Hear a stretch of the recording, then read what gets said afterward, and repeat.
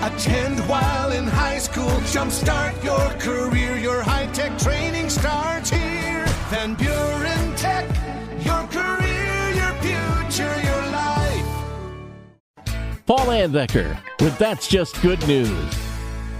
Tiffany McFall is a nursing student attending classes in Surprise, Arizona.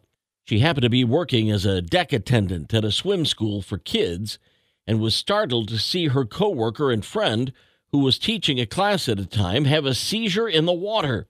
Tiffany had just learned about seizures in her nursing school class that very day and sprang into action. Tiffany admits it was pretty scary, but she stayed calm and let her training take over. She kept her friend's head above water and put her friend in the right position to ride out the episode, safely controlling her body until the seizure was over. Tiffany's friend is doing just fine now, and Tiffany gained a bunch of confidence. Her nursing instructor, Tamara Griebel, was proud of her student and happy things worked out well. It's amazing that an 18-year-old kid had the knowledge and skills and confidence to do and maintain her composure, Tamara said. So I was really proud of her. And that's just good news. Have some good news to share? Email paul@wcsy.com.